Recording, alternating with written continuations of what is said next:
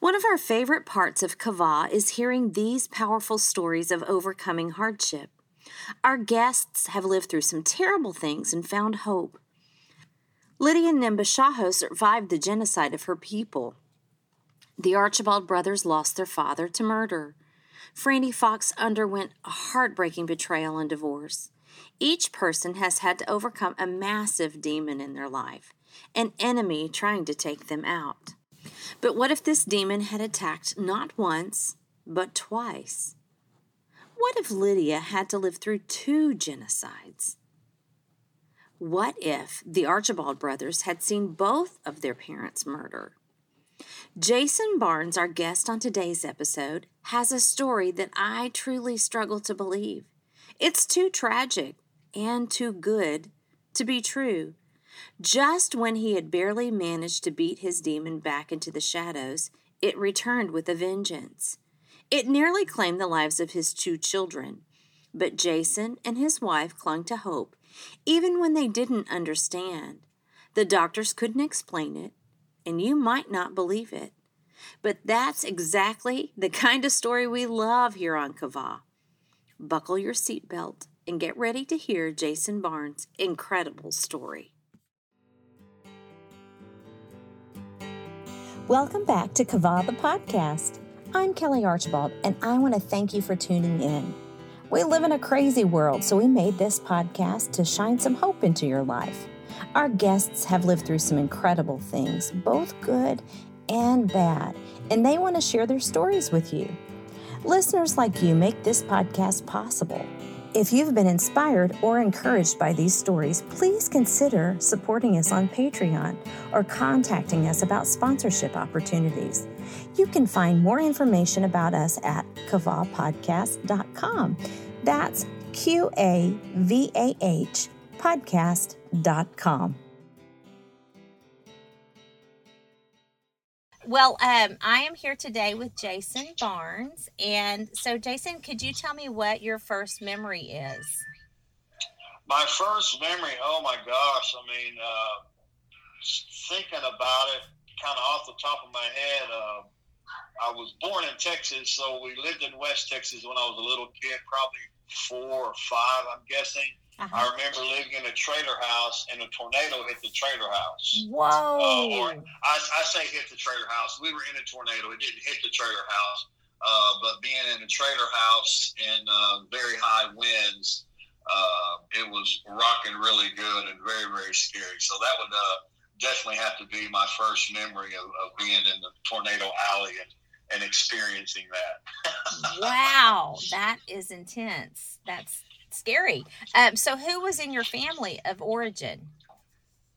My family of origin, I've got my dad and my mom, and then I've got one sibling, a sister, who's about 3 years younger than me. She had born in West Texas. You have one sibling, a sister, and is she older or younger? She's about 3 years younger, actually. Okay. All right. So you're the oldest. Are you the oldest in your family? Yes, I am the oldest. Yes. 45 years old. Oh. Young, whatever you want to call it. You're young. So did you grow up in West Texas? Actually, I was born in a little town in northeast Texas called Paris. Oh, my goodness. I know Paris, Texas. Yes. Jason was a Texan through and through, but when he got a little bit older, he and his family moved to a strange land called California. Yeah, and then my dad was a bivocational pastor, which meant he pastored a church and he worked a secular job, right. And he was in construction. And back in the mid to late 80s, California had a big, technology boom and housing boom. So we moved out there, and we moved to the Central Valley in California, a little town called Modesto, about 88 or 89. So I did my junior high and high school years in a little town called Modesto. Okay. And so was that very different from Texas? It was a lot different than Texas. I remember growing up in that small town of about 25,000 people, I think is what Paris has. it's a dry county, which means they don't sell alcohol and things like that at the stores. And you go to California and you go to Walmart or the gas stations, and there's liquor all over the place, and much more fast pace. Right. And you're opened up to a lot different lifestyles out there. It's a lot more, growing up in the Bible Belt and then being thrust into that non-Bible Belt life was very interesting, to say the least. Was it hard on you as a junior high student moving in? No, it wasn't. Fortunately, I was an athlete. Okay. So I was able to just kind of step right in there, and athletic endeavors made it a lot more manageable and a lot more easy for me to cope and deal with. So yeah, it was pretty fun. Well, good. Do you have any favorite memories? Oh goodness, favorite memories. Gosh, getting to being out there. Of course, it was really kind of weird because the Texas school system was a lot more educated-minded, academia-minded, if you want to say. So I go to California, and it was a lot. It wasn't quite that way. So I was able to go. I lived about an hour and a half away from San Francisco. So my first year moving there, I got to go to Alcatraz and San Francisco. And, wow. And I remember going there within my first year, and a couple hours, 4 or 5 hours away from Disneyland, and got to go to a baseball game because I'm a Cubs fan, and the Giants were in San Francisco, so I got to watch the Cubs play quite a bit in San Francisco. So very, very good memories. And go to Disneyland with band. I was in band as well, and got to march in marching competitions in Disneyland on Main Street, which was really, really, really fun. So yeah, got some great memories of being raised in California. After graduating from high school, Jason got back to Texas as quickly as he could. Wow, you do. You had quite an adventure. Really fun. Yeah. So tell me what, so then you graduated. Did you graduate from high school in California? Graduated from high school in California. And I don't know how you want to use this, but I got born again the last half of my senior year, and had actually through a series of events was going to go to college and play some baseball, and that didn't work out, so I went in the Army and hurt my leg in boot camp, and so the Army thing did not pan out because I couldn't do what I needed to do physically with the Army, so they discharged me and came back to Texas. I was riding a bus from Fort Benning, Georgia, and I hadn't been to Texas since we had left in the late, about 6-7 years. And so I ended up visiting my granny there in Paris and decided to stay there for the holidays. And then the holidays turned into, I don't have anything to go back to California for, so I just stayed in Texas. Oh, wow. So back in your senior year, it was your senior year of high school that you became a Christian. Is that what you're saying, what you said? Yes. Yes, ma'am. So what led up to that? Well, my mother and father were, my dad was a pastor. Right. Growing up, and when we moved to California, their marriage fell apart. So they were, doing their own thing. I lived with my mom, and athletic endeavors worked really well for me. I was an angry young man, so I excelled really good in football because I was just mean. mean as a junkyard dog, as the old saying says. And I was actually had just got played a football game that night, Friday night, and after Friday nights, we would always go out to the vineyards. Their vineyards and almond orchards is really where I was raised at, and so we had did our Friday night partying thing. We'll just kind of leave it at that. And woke up Saturday morning and was actually driving home, and there was a group. They're still very popular. A lot of people have probably seen their videos. The Gaither Vocal Band, the Gaither Homecoming video, Southern Gospel. Yes.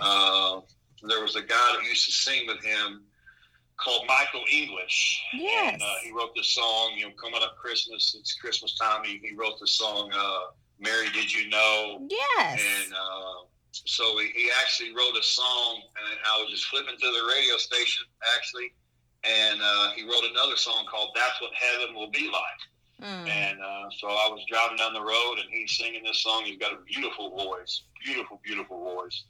And just talking about heaven and, being raised for a few years in a Christian home and all that. I knew what he was talking about. So I just actually pulled off the side of the road at the Whitmore exit on Highway 99 in Ceres, California, and dedicated my life on a Saturday morning, and went to church on Sunday.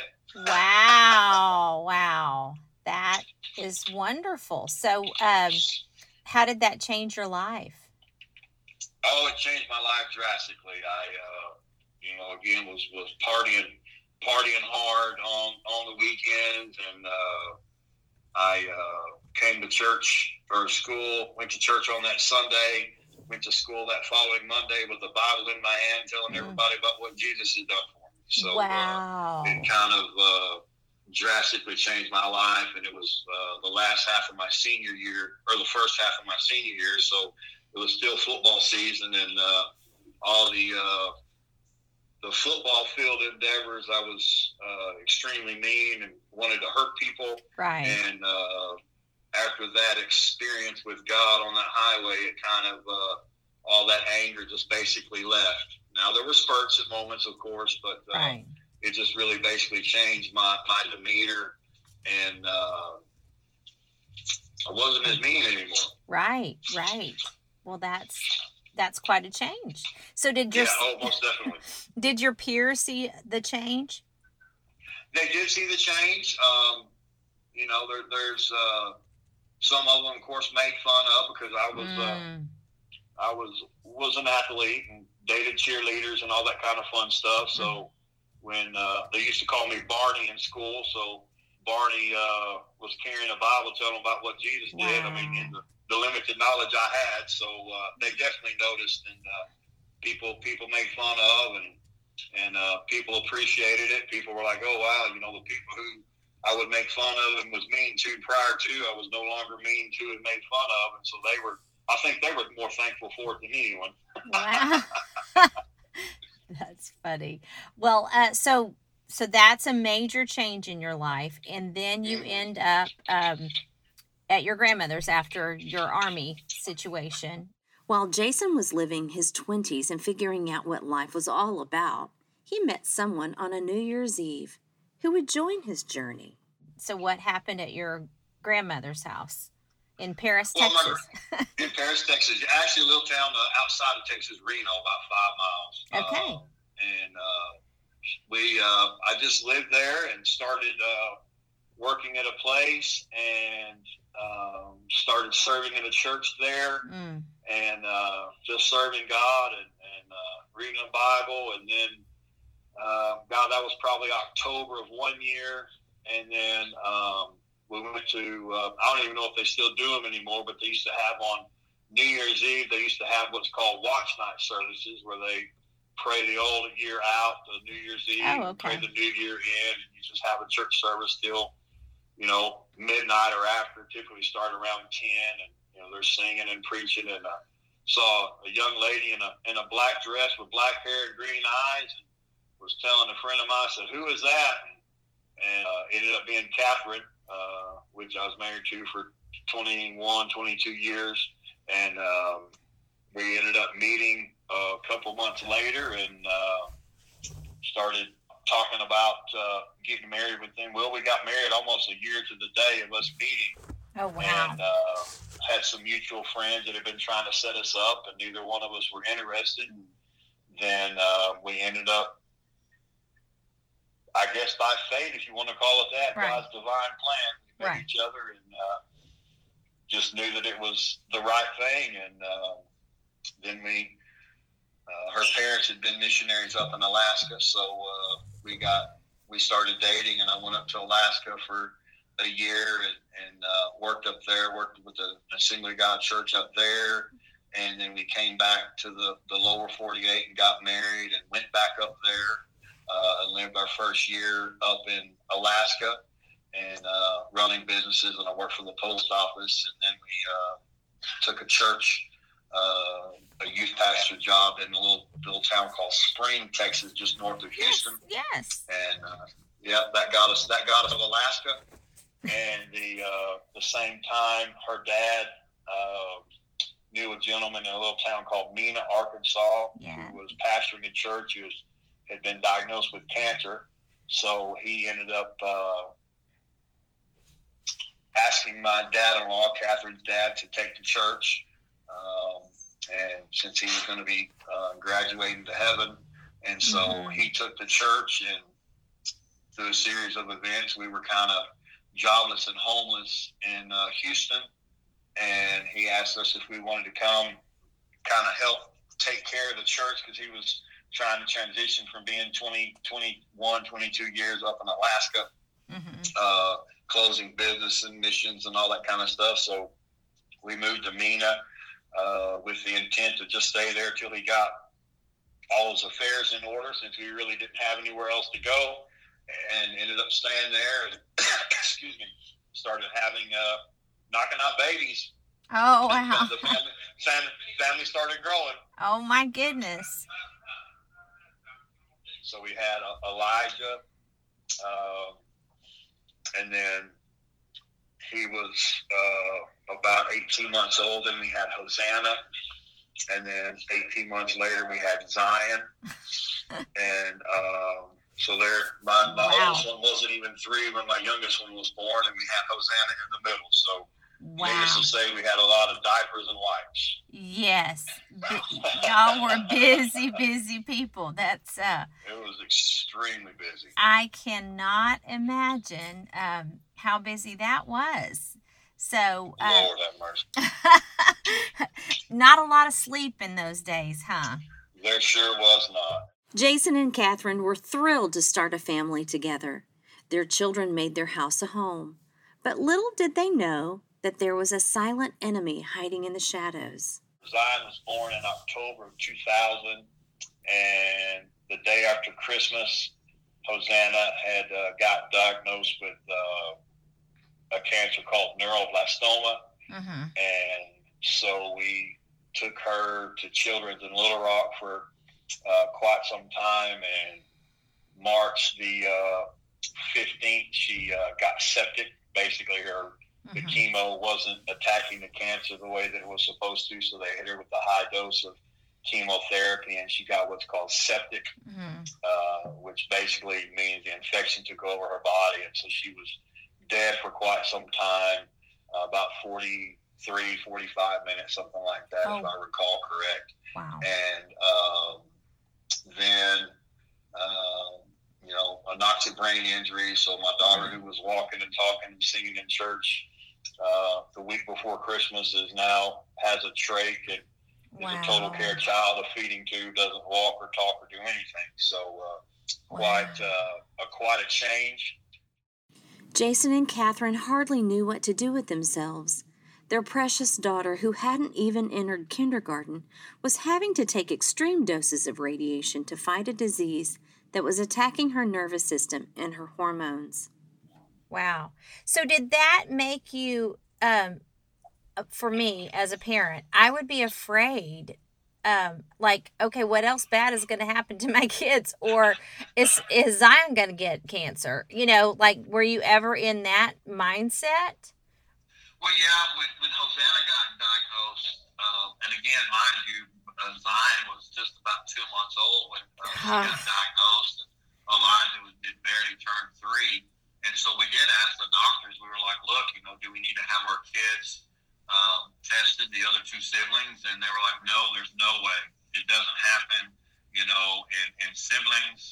Wow. And so the only time it has happened in siblings, it was because the mother was on a specific type of drug. And as far as her side of the family or my side of the family, we've always been healthy, never had any issues. The issues that my family or her family has been basically, overweight and obese and having high blood pressure. But to everyone's disbelief, little Hosanna was not the only one who would battle neuroblastoma. We got her home June the 9th of 2001, and June the 30th, 3 weeks later, Elijah gets diagnosed with the same type of cancer, and kind of really threw us in a tailspin. What is going through your head like that? I mean, you have this, like, that's too much. Do you feel like that? That's exactly what we thought. Oh, my goodness. That's exactly what we thought. And, Zion was basically raised in the hospital, and her dad and I would come up during the week, and then we would drive home Saturday nights and go handle church services. I did prison ministry every Sunday during that time, and so we would take Elijah, he and I would take Elijah to Mina from Little Rock, and we'd preach on Sunday and do the church thing, and then we would come back either Sunday night or Monday morning, Sunday night after church or Monday morning after we got some rest, and give the girls a break for being there the weekend. And sometimes they came home, sometimes we just stayed up there, and had a very good support system. Jason and his wife coped as well as they could, but dealing with something so impossible and so devastating left them with a hard decision to make. Jason and Catherine believed in God. Did they believe that he would get them through this? I will say this, when Hosanna got diagnosed with cancer, I was a mailman, and I was sitting there one day, people kind of put, it's going to sound kind of sacrilegious, but they put God up on this pedestal, and he is on the pedestal. I'm not saying that at all, but they think they can't have a conversation with him like, you and I are talking. That's basically all prayer. Prayer is just communication. So I was sitting in my mail truck one day and just kind of upset and kind of questioning God and saying, God, this ain't fair. Right. This is too much, like you said. There's an old movie years ago that came out, The Gods Must Be Crazy. Mm-hmm. And I was like, God, Mother Teresa said, I know he said he wouldn't put more on us than we could bear, but I just wish he wouldn't trust me so much. That's kind of where we were at. Right. And I was just kind of talking to God and complaining to him, and the word of the Lord came to me, and he said, Jason, does your situation change who I am? Whoa. And of course I had to say, no, sir, it doesn't. And he said, you keep preaching faith, keep preaching healing, and watch me do what I said I would do. And so that, I can honestly say, has been the only time, and that was prior to Elijah getting diagnosed. Oh, wow. And so that was kind of my eureka moment, if you want to call it. Mm-hmm. And so we just handled business the way we were supposed to. And then Hosanna, there's a whole lot of stories we could tell about the time that Hosanna was there, and basically the doctors, we would have Bible verses all over the room, and we would speak healing to her. And the Bible says in Proverbs that the word of God is health to our flesh, and so we would just speak the word and always have worship music playing in the room. And a lot of times, living on a cancer wing, especially pediatric cancer, there's a lot of death that goes on. Right. And, the doctors a lot of times would come in and they would just collapse in one of the chairs and just sigh a big sigh of relief. And after about 2 or 3 times of that happening, we asked one of the doctors, they're like, why do y'all keep coming in and doing that? And they said, there's such a peaceful atmosphere in this room. This room is just, I can get away from it when I come to your room. And so we, when Elijah got diagnosed with cancer, we were sitting in the neutropenic playroom, and it's just kind of surreal, wow, really numb. Yeah. Just kind of like, are we really doing this again? Yeah. Yes. Because he actually had a very bad diagnosis. Most cancers are set in stages. Typically one being the lowest, and 3, 4, 5, whatever being the highest. Well, neuroblastoma is stage 1 through 4, and 4 being the worst. Right. Hosanna got diagnosed as stage 3, and then Elijah, he was diagnosed as stage 4. Oh my goodness! And Elijah actually, they told us at the time that he got diagnosed, he was over 90% saturated with cancer. He had a less than, actually about an 8% chance of living. They said if we did not want to treat him medically, that they would send us home on hospice because he's going to die anyway. Jason and Catherine found themselves needing to ask God for a miracle. They realized that their lives would either be defined by a haunting tragedy or an undeniable act of God. We've talked with previous guests who've lost a child or fought debilitating disease. Jason and Catherine were facing the fact that they might experience both. How did this cancer infect 2 of their children? Would it infect more members of their family? These young parents had to somehow prepare themselves to see 2 of their children slowly die. Those were the predictions the doctors were giving them. But they also wanted to have faith that God would come through. To hear the rest of Jason Barnes' story, join us for next week's episode of Kavah the Podcast. Thanks again for listening to Kavah the Podcast. It's our joy to share these stories of hope in a confusing world. To keep up with our guests and adventures in podcasting, be sure to follow us on Facebook, Instagram, and Twitter. We would also love it if you gave us a review on whatever podcasting platform you use. It helps us continue to share hope around the world. We are so grateful for our listeners who financially support Kavah the Podcast. If you would like to become a supporter, please consider donating via Patreon or contacting us about sponsorship opportunities. You can find more information at kavahpodcast.com. That's QAVAH podcast.com. I would like to thank my head writer, Rebecca Gray, and audio engineer, Meredith Douglas. I could not do this without you. You make this happen, and I can't express my gratitude. Maybe you've been listening because you found yourself in a desperate place. We want you to know that all is not lost. It is our desire that you would be able to borrow hope from those who've gone before you, those who've waited to find a positive outcome. Please be sure and connect with us via our website or social media. Until next time, take care of yourselves and each other.